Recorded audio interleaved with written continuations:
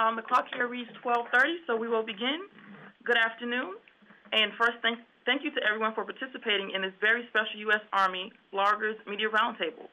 Today, July 13th, 2011, we have the honor and privilege of having our Medal of Honor recipient, Sergeant First Class Leroy Arthur Petry's company leadership and fellow Ranger. Sergeant First Class Petry, despite his own severe wounds and with complete disregard for his own personal safety, consciously and deliberately risked his life by picking up a live enemy grenade, throwing it away from two of his fellow Rangers. As Petry was throwing the grenade away from his team, which prevented serious injury or death to Higgins and Robinson, it detonated and catastrophically amputated his right hand. Before we begin with introductions, I would like to confirm all participants on the line and in the room with us today. So could we please do a quick roll call? We'll begin with our media in the room. I'm Kathleen Kurthoys with Army Times. Hi. Sidney Friedberg, learning from veterans in Washingtonian Magazine. Thank you, sir. And we begin with the folks on the line we have today. You can just state your name and your blog affiliation. This is Dale Kissinger with MilitaryAvenue.com. Brian Jordan, Military.com. The Warrior Transition Command with Staff Sergeant Emily Anderson and Eric Langer.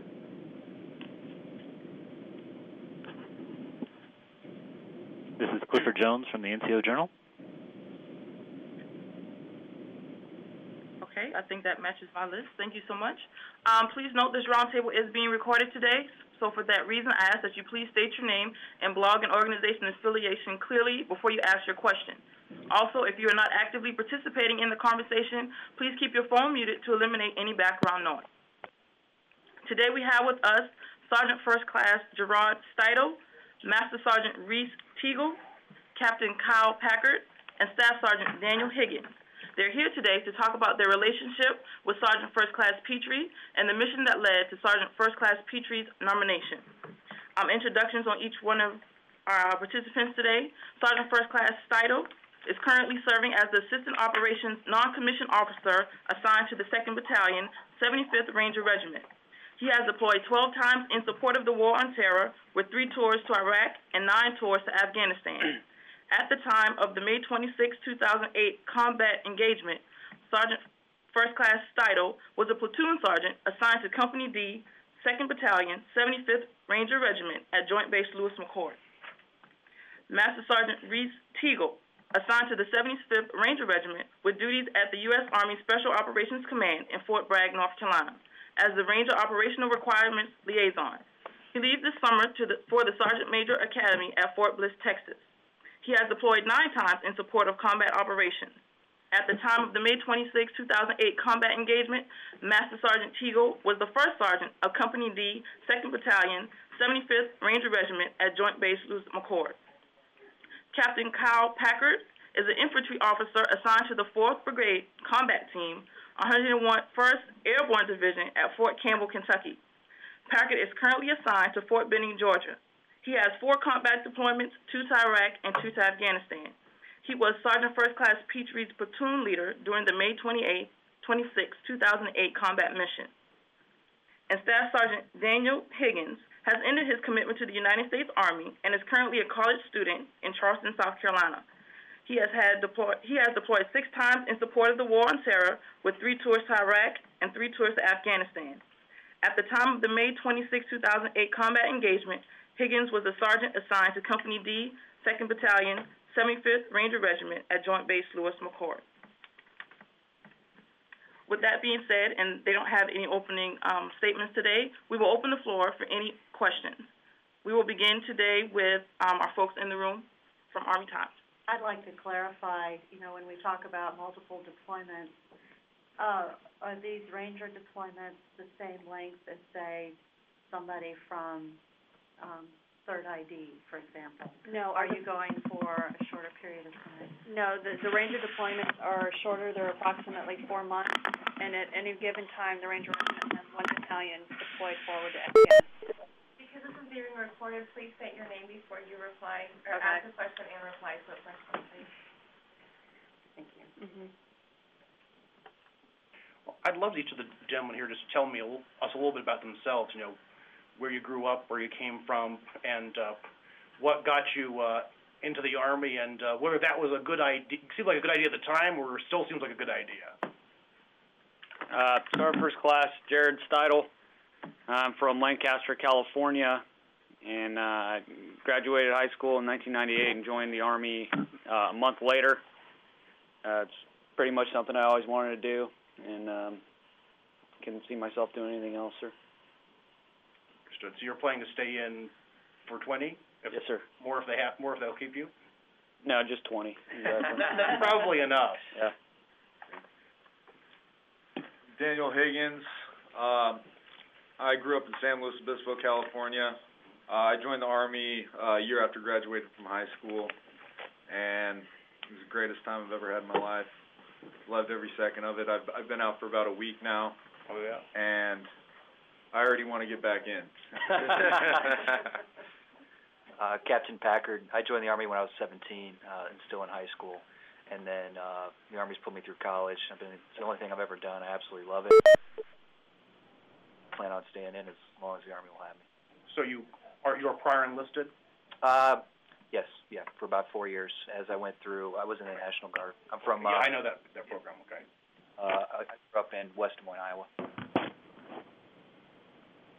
I'm Master Sergeant Reese Teagle. I grew up in Cheyenne, Wyoming. I came in the Army in '92, shortly after high school, not knowing, knowing that I wanted to serve my country and all the things that are, implied with that.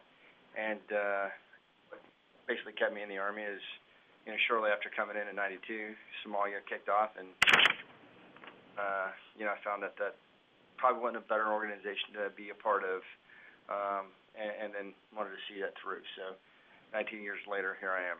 Were you in Somalia yourself, or? I was. Were you there during the Black Hawk Down incident? Yes. Personally involved with the relief column or with the guys who were out there being? Yeah, I was out with the initial assault, not with the relief column that came out for us. I was part of the ground assault element that went out in the vehicles, separate from the air assault package that went in that day.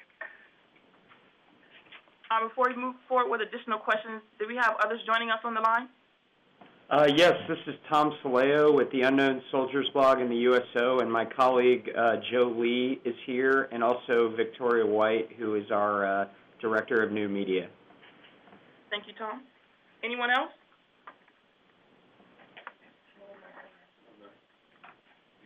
I'm sorry, and someone in the room just joined us? Yeah, Louis Martinez, ABC. Thank you.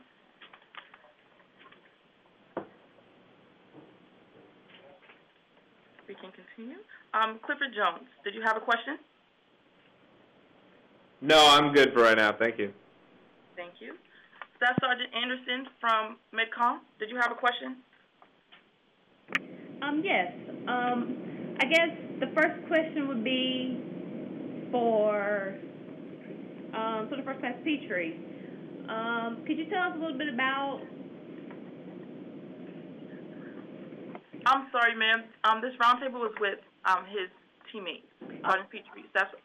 First Class Petrie isn't with us today. Did you have a question for someone else in the room? Sure. Actually, we're with MedCom, so we're interested in knowing from the soldiers in the room the value and role of Army medicine in recovery and saving lives on the battlefield, and maybe some personal accounts of how that has affected them. Sir, for that information, I think we can chat with you offline. Did you have a question for one of his teammates here today? Not at this time, then. Okay, thank you. Dale Kissinger, did you have a question? I do. Are any of the participants able to attend the ceremony yesterday, and can you give us your thoughts about the ceremony when Sergeant Petrie got his Medal of Honor? Did attend the Medal of Honor ceremony yesterday. What was it like for you guys to be in the room? This is Sergeant First Class Jared Steidel, sir. Probably the best experience of my life was attending that ceremony yesterday, and other than the birth of my child, obviously. Good save. Good save, yeah. Okay. Anybody else have any comments on it? This is Mesh Reese Tickle. I mean, certainly, yeah. You work with guys every day, and you get to know them. And so truly, it's a unique privilege to be able to see one of your guys get recognized for the heroism that he displayed. So, truly a good day for, Sergeant Petrie and being able to recognize him and then the organization that he was a part of during that time frame. I'm very interested. When did you first meet Sergeant Petrie? How well have you known him over the years? I've known Sergeant Petrie probably since about 2005. I knew who he was before that. In about 2005 or 2006, we were briefly working in the operations section. This is Sergeant First Class Steidle again. We were working in the operations section of our unit. At that point, we were just acquaintances. In October of 2007, when Delta Company first stood up, Sergeant Petrie was assigned as a weapons squad leader in my platoon, and that's when I really got to know him. And there's a lot of things that I learned about him after that point. I mean, what was his rep? Since you said you knew of him before you knew him, what was his sort of rep in the Ranger world? And what was your personal impression of him, and how'd you get that impression develop as you worked with him over time? Well, he had a great reputation in the battalion, but the impression that I got right from the very beginning of when we started up Delta Company is what a outgoing and selfless person he is. Just you never had to ask him to do anything because he was already ready to do it, and he was the guy that was willing to stay after work, after everybody had been released when he didn't need to, and he used to come upstairs or come into the office with sweat coming down his face after executing a task. I was extremely impressed with him from the very beginning of him working. What was his job then and your job? At the time, I was the platoon sergeant. He was the weapons squad leader, which is the senior squad leader in the platoon, sir. This is Captain Packard here. If I could just kind of jump on that as well. I had the opportunity to be a PL for just almost 3 years, and by far, he was the best squad leader I ever had a chance to serve with. Going along with what Sergeant Steidle had to say, a lot of times he would come in the office, be the first one in there at 06, and he'd want to know what he wanted to get done for the day, and then we wouldn't see him all the rest of the day, and he'd be the last one in the office coming to tell us this laundry list of amazing things he had accomplished all day. And his just dedication was always extremely impressive to me. Thank you. Brian Jordan from military.com, did you have a question? Yes, I did. Thank you very much. I've read some of the synopsis of what transpired that day, and I wonder if any of you fellows could give me a better description of where Sergeant Petrie and these other soldiers were. You read that they took shelter behind a chicken coop, and maybe it's because I grew up in the city and I just assumed those are very fragile and not very big. If you saw this, what did it actually look like, and what kind of cover could it have provided? This is Daniel Higgins.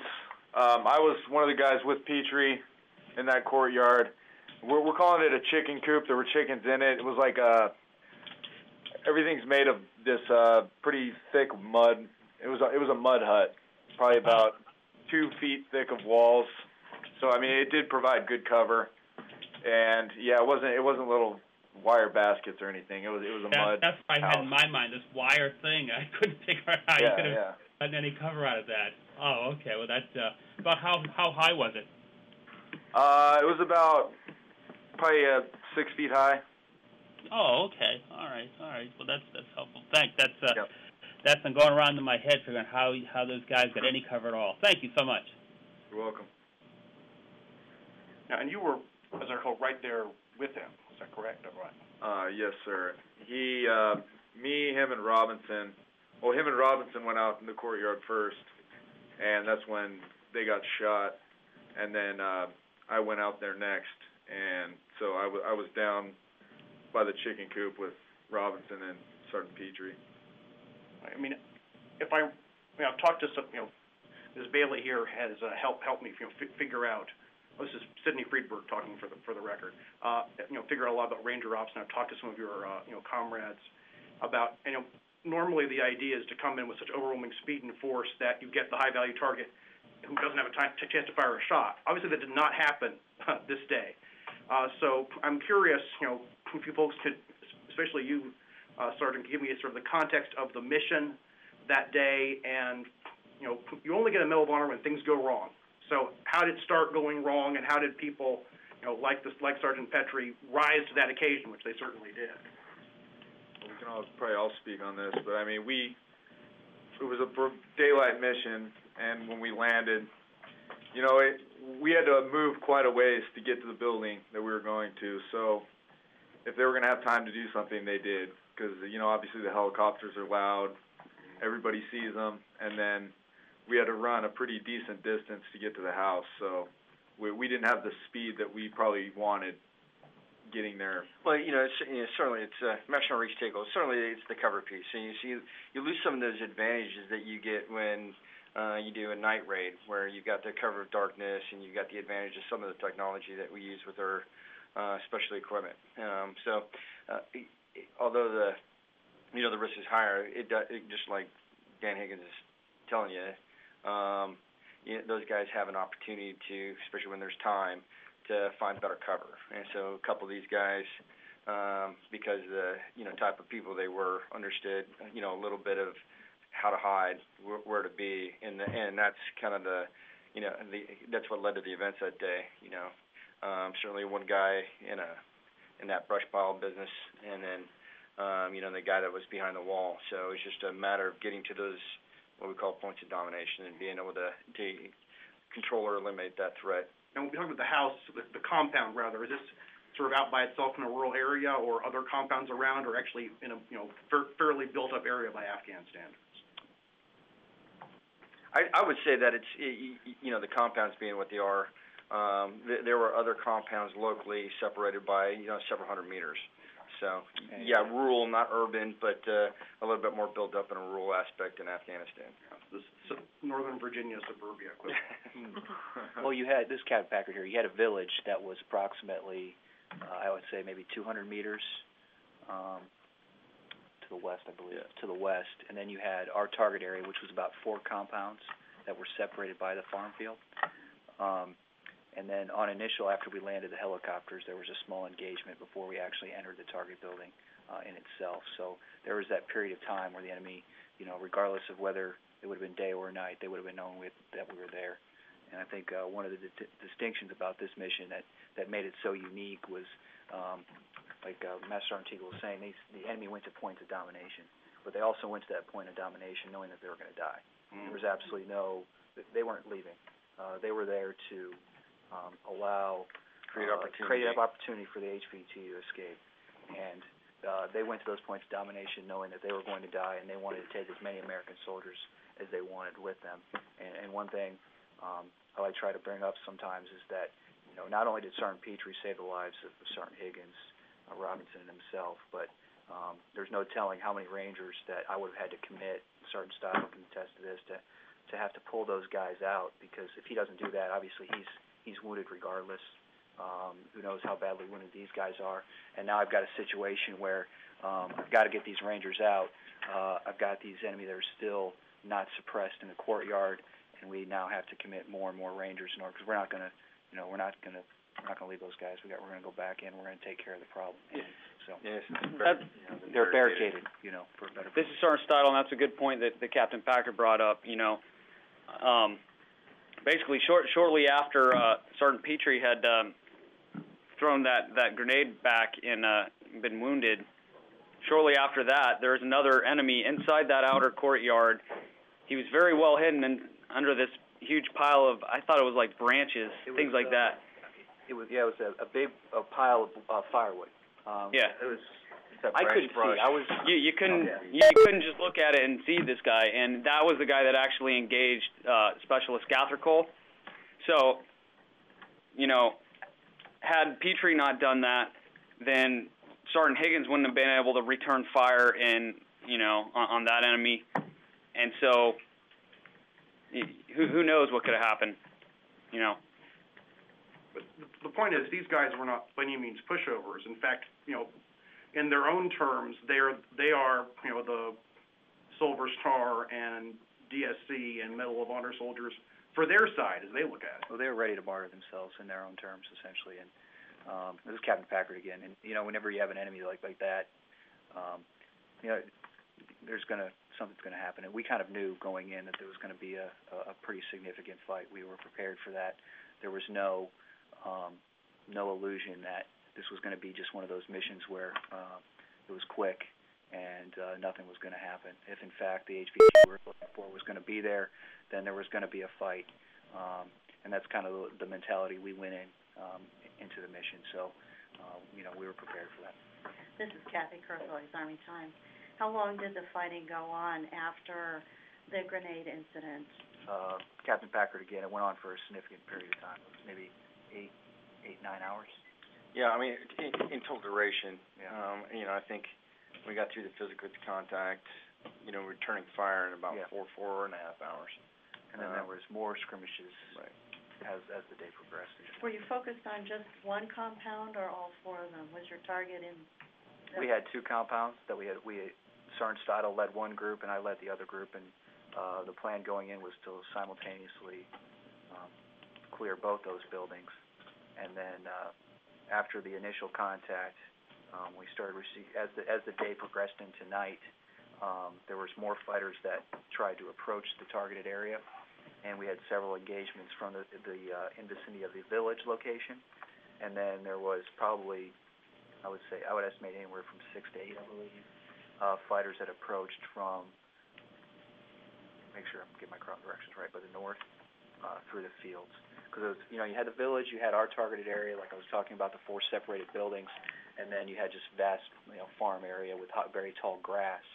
So there was enemy that was able to approach us after obviously hearing the gunshots, and use the concealment of it was probably waist high grass and different irrigation ditches for the farm fields, and be able to approach to us pretty much undetected.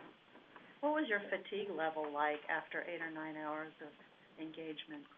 Well, we were about 2 months into the deployment at that time, and the elevation was pretty high. But we had been conducting operations at that level, and the guys are in great shape. But I think by the end, we were pretty tired. Really, more mental though, isn't it, than physical in a situation like that? It's both. Yeah, I mean, obviously we weren't thinking about how physically tired we were, or I mean, by that point, guys might have been running low on water, but otherwise it was just something that didn't really affect us because we weren't thinking about it. It was not uncommon to, be out, doing that kind of thing for that period of time. So, obviously more high adventure, more physically, straining on, the mental aspect, the physical aspect. But the boys, just like Sergeant Steidle was saying, that they've been doing this for 2.5 months, high physical stamina, and very capable, both mentally and physically to do what we asked them to do that day. What about after Sergeant Petrie was wounded? Was there, did that slow you down at all? I know that there must have been a feeling of this has gotten kind of intense, and there were other wounded, and certainly. Is it Gathercole was shot. Were those incidents compressed into a small time frame, and then you had to keep going for hours after that? What was that impact on you mentally? From my standpoint, obviously Sergeant Petrie being the weapons squad leader, the senior squad leader there, after he was gone, I would, kind of had to cover down and do what he would normally do. At some point, the guys went back down to kind of search, the buildings and everything, and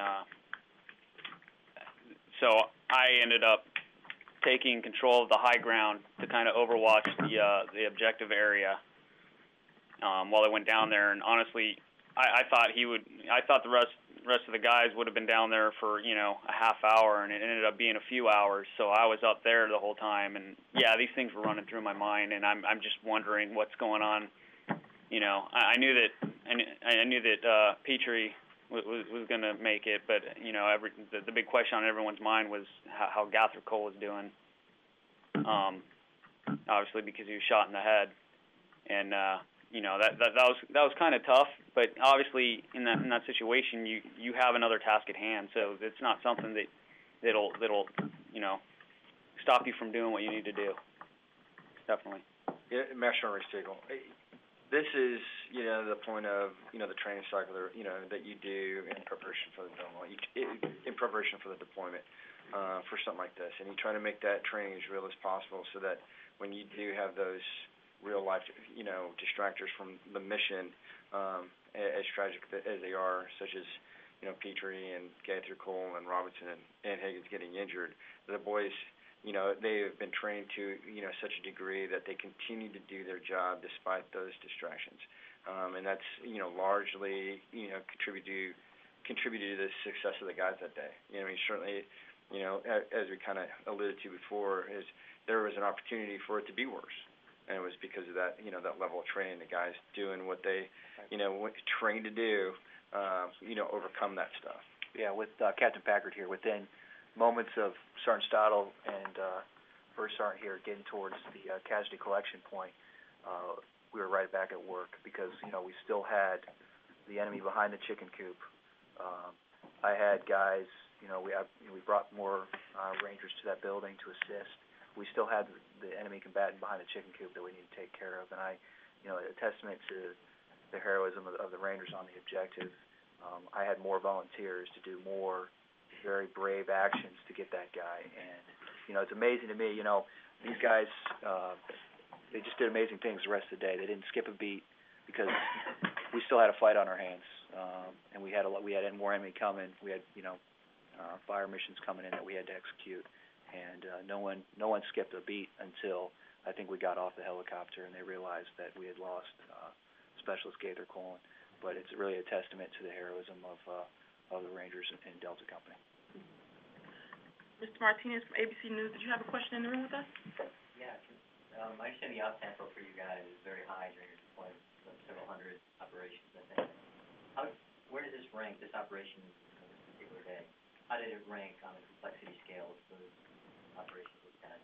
And the HVT that you were going after, can you tell me what circumstances were of that individual and what happened? This is Captain Packard. As far as the complexity goes, for the mission, it's probably the most complex mission that had happened for the Ranger Regiment in quite some time. I know at that point in time it was one of the first daylight raids in recent history. In recent history with helicopters. That's not done because it is so dangerous because of the signature of the helicopter coming in. It makes it extremely dangerous. As far as the HVT goes, What we talked about. Okay. Yep.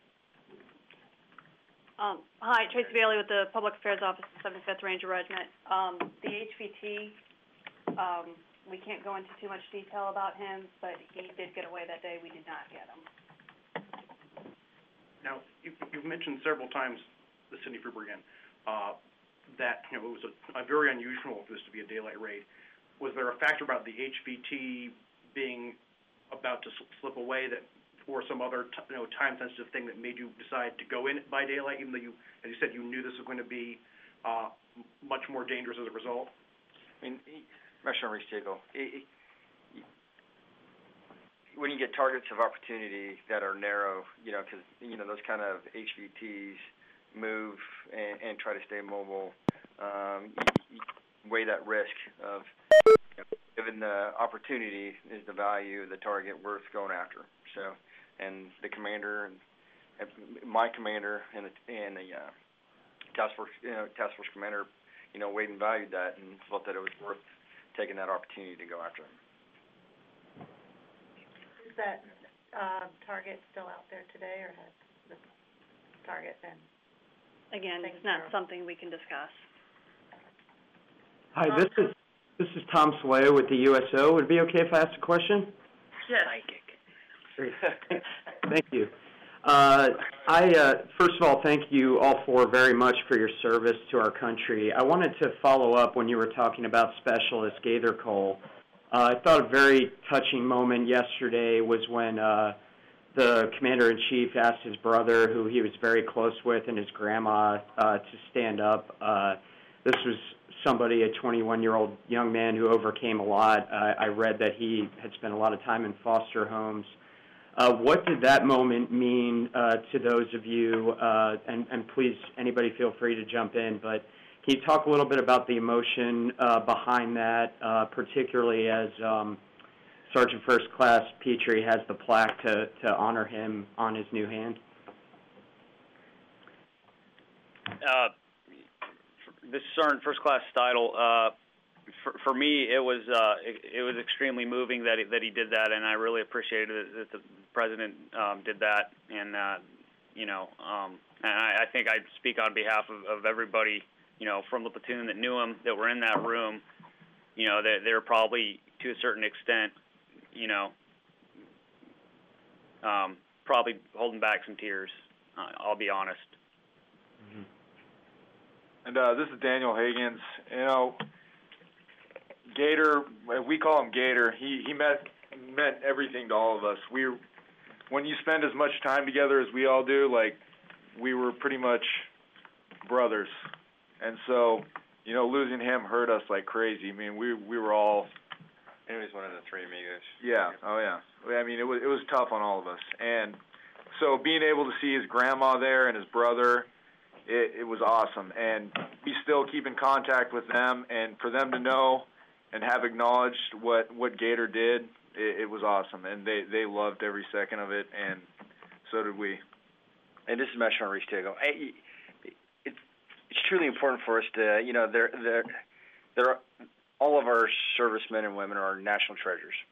So when they deploy and they sacrifice, what they do, we've got to remember how valuable that is. And those that give that ultimate sacrifice, we have to continue to remember, the value of that sacrifice. And it was, I think, truly, important that, or significant that the President recognized that and then thank them and remember. We got to always remember those guys and the sacrifice that they make, so that we can continue to do what we do. Well said.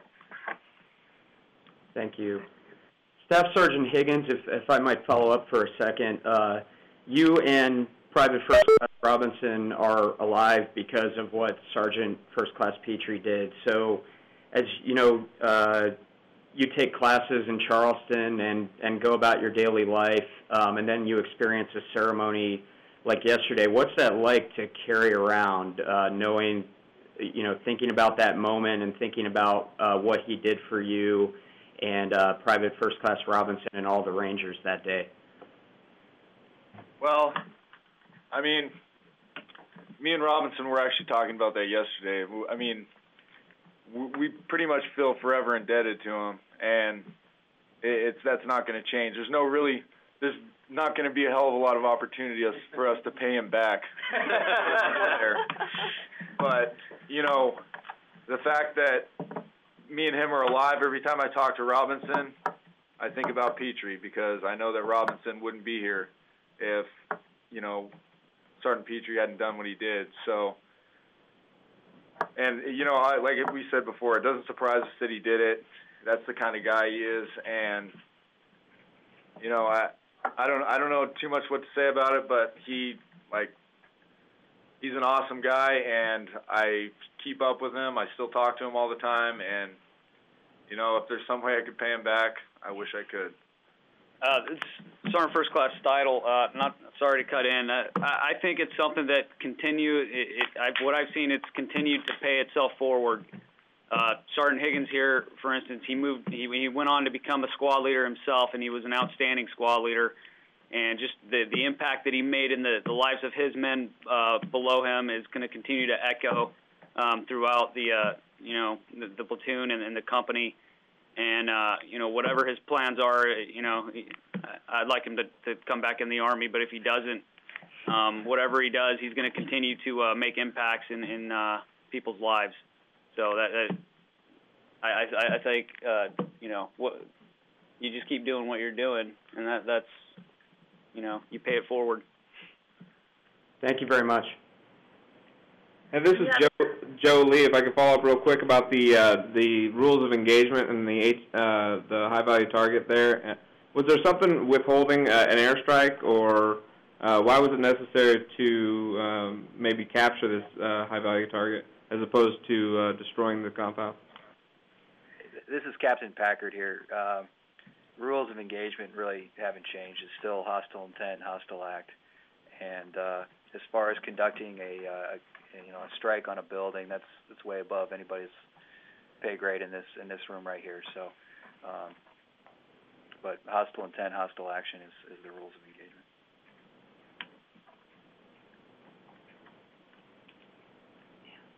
Speaking of other things that are usually way above your folks' pay grades, what's it like being under constant media siege? In the White House, talking to bloggers and other Weasley press people, which is not something that Army folks generally seek out. Oh, Captain Packard. Oh, go ahead, Nick. This is not speaking about any of us, but we were out and we saw Sergeant Petrie on the news last night, and we were all getting real impressed that he's starting to look really comfortable in front of the camera. So he looks like he's becoming a natural at it. The rest of us don't know what we're doing though.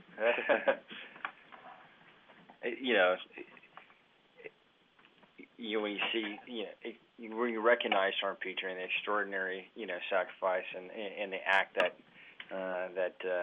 he did that day, and then, you kind of expect out of the media and that, out of the country that they want to know, and you want to know as much about that as you possibly can. So, so from my perspective, it's not out of place, and it's certainly our responsibility to project that story and tell that story so that people see and recognize that type of heroism within our society. That we do have those heroes, and they walk amongst us every day, just normal people.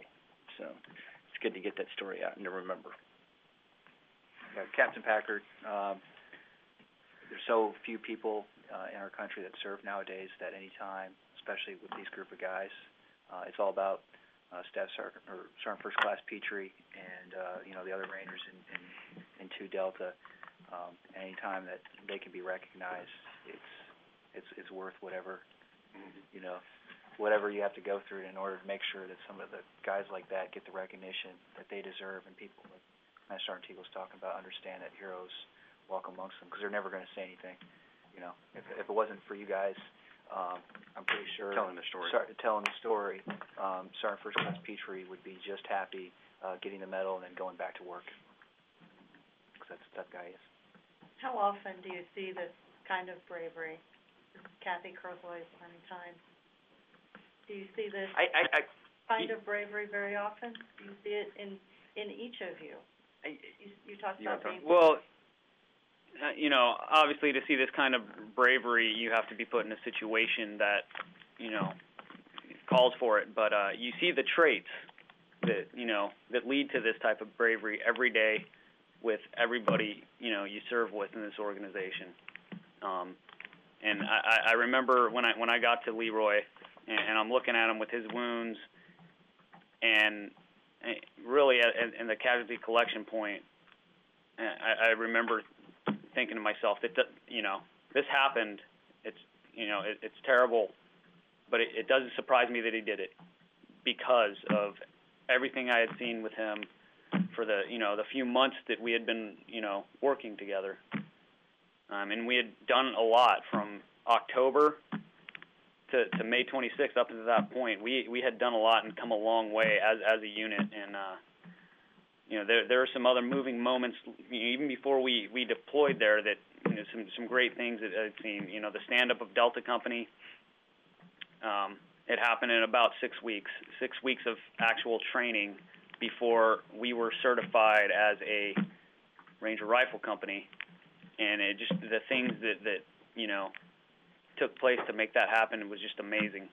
You look at it, all these guys are here, heroes, and it's unique, and especially in our organization, because these guys volunteer over and over and over again to make that decision to put themselves in harm's way, knowing that harm is going to be imminent.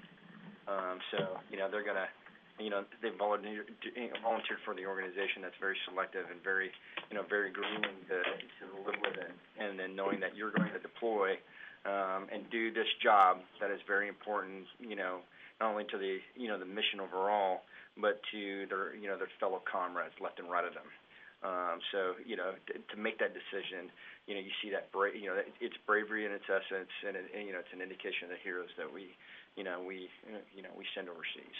Since there is this culture of modesty, we should probably ask, any of you four around this table have valid decorations, presumably not medals of honor, but valid decorations or Purple Hearts or other ribbons and entitlements that you haven't mentioned yet? Well, I'd rather just talk about Sergeant Petrie. Yeah. What is under that lapel? I know. I'm such a skinny guy that this covers everything. Well, maybe Ms. Bailey, you can give us their military records if they're not willing to tell. Actually, you guys should have gotten their bios. Oh, okay. Yeah, and their awards are on their bios. Okay. I do have another question, if I may.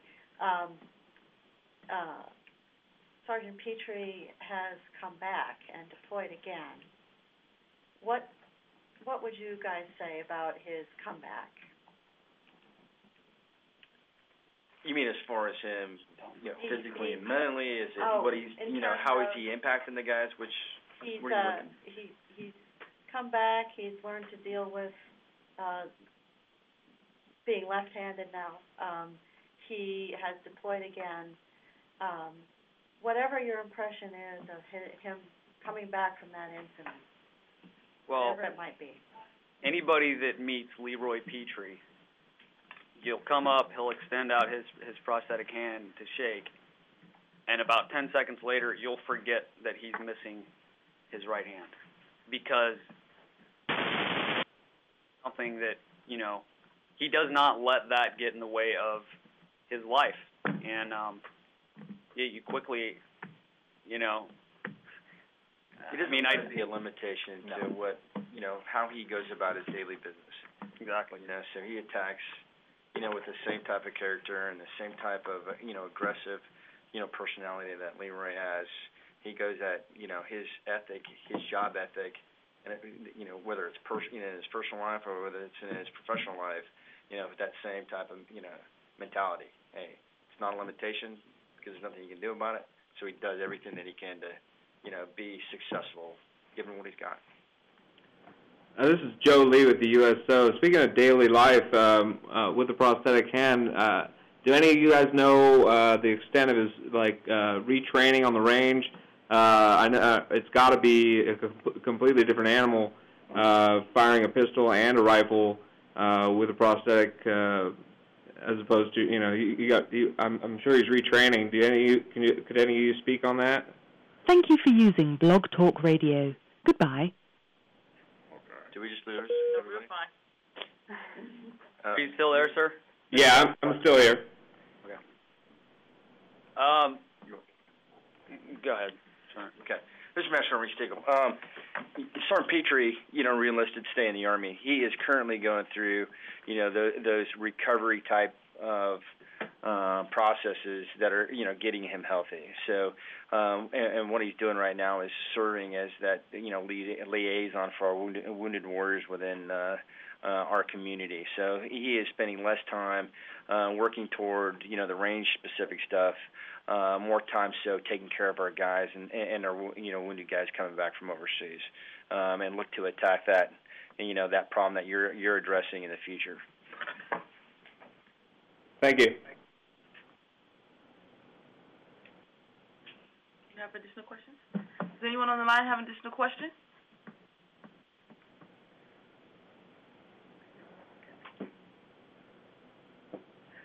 Okay, well, I'd like to thank everyone for your great questions and participation. We would invite you to visit Sergeant First Class Petrie's official microsite, www.army.mil/Medal-of-Honor/Petrie, to view the battlescape and account of the battle, including a graphic depiction of the chicken coop.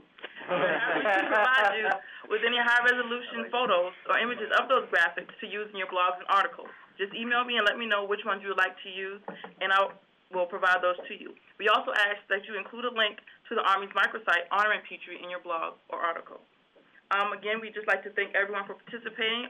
Sergeant First Class Fido, Master Sergeant Teagle, Captain Packard, and Staff Sergeant Higgins. And there will be an audio file and transcript available of this call. Please allow 1 to 2 business days for the content to be ready. And again, I will send the email to all the participants once that information is available. Thank you again, and this ends our roundtable. Thank you. Thank you. Thank you.